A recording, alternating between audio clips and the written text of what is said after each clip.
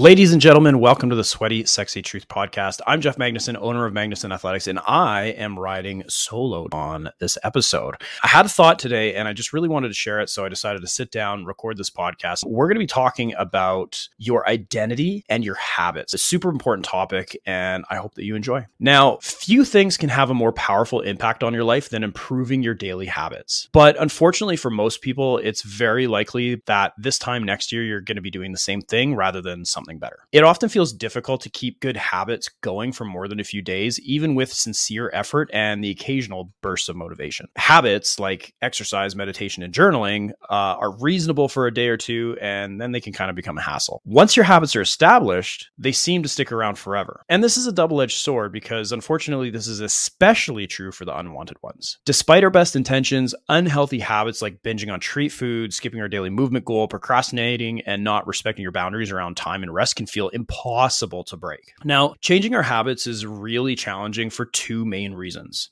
The first is that we try to change the wrong thing. And the second is we try to change our habits in the wrong way. And in this podcast, I'm going to talk mostly about the first one, but I'm definitely going to touch on both. So our first mistake is that we try to change the wrong thing. To understand what I mean, you need to understand that there are three levels at which change actually occurs. The first level is changing your outcomes. This level is concerned with changing your results, such as losing weight, winning a championship, something like that, right? Most of the goals you set are associated with this level of change, and there's nothing wrong with that. The second layer is changing your process. This level is concerned with changing your habits and systems, like implementing a new routine at the gym, decluttering your desk for a better workflow, developing a meditation practice, that kind of thing. Most of the habits you build are associated with this level. Also very important. The third and deepest layer is changing your identity. This level is concerned with changing your beliefs, like your worldview, your self-image, your judgments about yourself and others. Most of the beliefs, assumptions, and biases you hold are associated with this level. So to kind of break it down further, outcomes are about what you get, processes are about what you do, and identity is about what you believe. It's also important to remember that when building habits that last, the problem is not that one level is better or worse than the other. All levels of change are useful in their own way. The problem that most of us have is the direction of the change. Many people begin the process of changing their habits by focusing on what they want to achieve. And this mindset leads us to outcome-based habits. So imagine two people resisting a cigarette. When offered to smoke, the first person says, "No thanks, I'm trying to quit." It sounds like a reasonable response. But this person still believes that they're a smoker who's trying to be something else. They're hoping their behavior will change while carrying around the same beliefs. The second person declines by saying, "No thanks, I'm not a smoker." Now, it's a small difference, but this statement signals a shift in identity. Smoking was a part of their former life, not their current one. They no longer identify as someone who smokes. Just the same as if you're identifying as somebody who chronically falls off the wagon with their health and fitness. You will continue to act in the behaviors that align with this identity until you change your narrative. And most people don't even consider identity change when they set out to improve. They just think, I want to lose the weight, which is an outcome.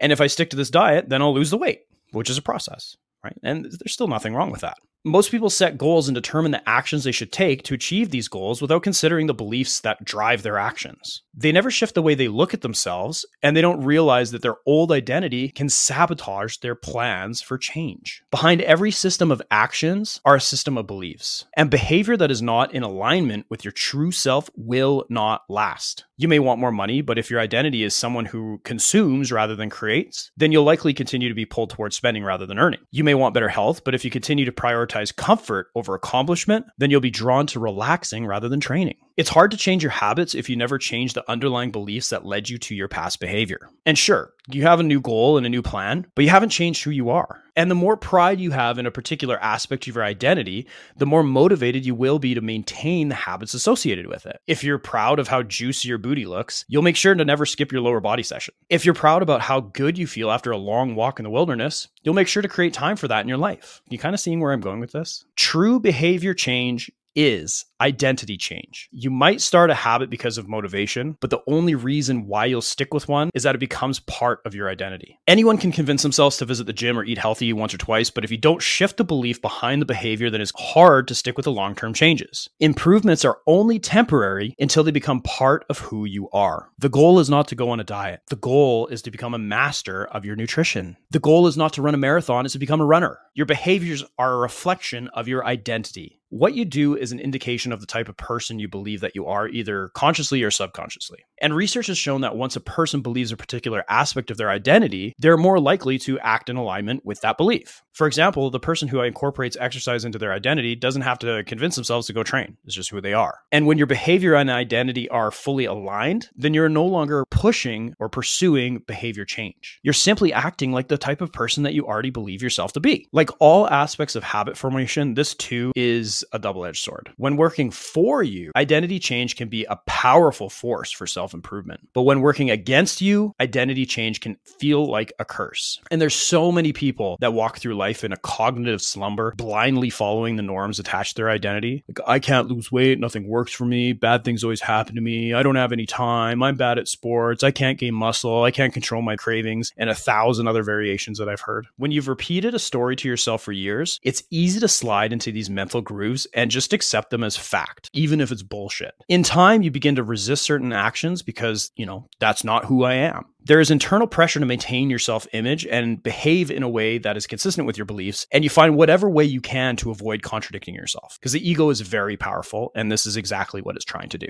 The more deeply a thought or action is tied to your identity, the more difficult it is to change. It can feel comfortable to believe what your culture or religion believes, such as a group identity, or do what upholds your self-image, even if it's wrong. The biggest barrier to positive change at any level is identity conflict. Good habits can make rational sense, but if they conflict with your identity, then you'll fail to put them into action. And this brings us to an important question. If your beliefs and worldview play such an important role in your behavior, where the fuck do they come from in the first place? How exactly is your identity formed? And how can you emphasize new aspects of your identity that serve you and gradually erase the pieces that are holding you back? So I want you all to sit with these questions and answer honestly. And if you can, journal your thoughts and why you feel the way you do, as logical or illogical as they may seem. I'm going to give you an honest warning that this will make you feel uncomfortable, because it's fucking supposed to. But make sure to push through, because it's so worth it once you have some definitive clarity. And the reason why I'm harping on our habits in a talk about identity is because your identity emerges out of your habits. You're not born with preset beliefs. Every belief, including those about yourself, is learned and conditioned through experience. More precisely, your habits are how you embody your identity. When you make your bed each day, you embody the identity of an organized person. When you train each day, you embody the identity of an athletic person. The more you repeat a behavior, the more you reinforce the identity associated with that behavior. Whatever your identity is right now, you only believe it because you have proof of it. As you repeat these actions and behaviors to create a change, the evidence accumulates and your self-image begins to change. In this way, the process of building habits is actually the process of becoming yourself. It's also important to remember that this is a gradual evolution. We don't change by snapping our fingers and deciding to become somebody entirely new. We change bit by bit,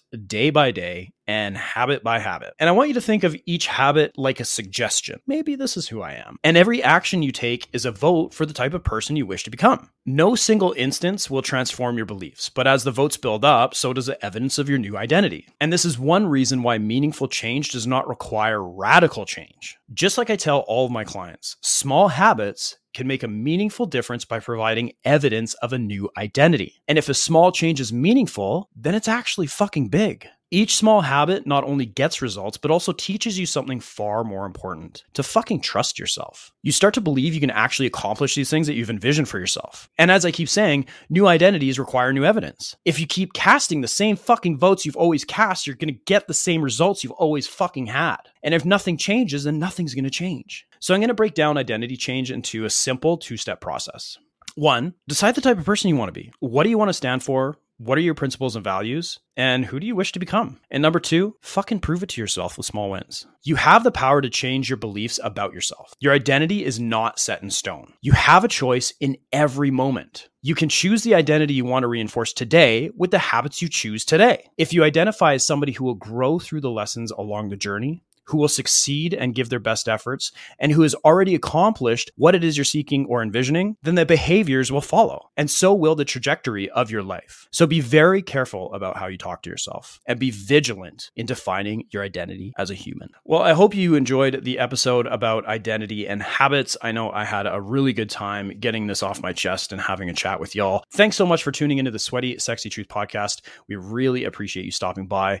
If you enjoyed this episode, don't forget to subscribe to the podcast. to stay updated on new weekly episodes. And if you'd like to get to know us better, make sure to follow us on Instagram, Facebook, YouTube, Threads, and TikTok. You'll find our social media links in the show notes. We'll see you next time.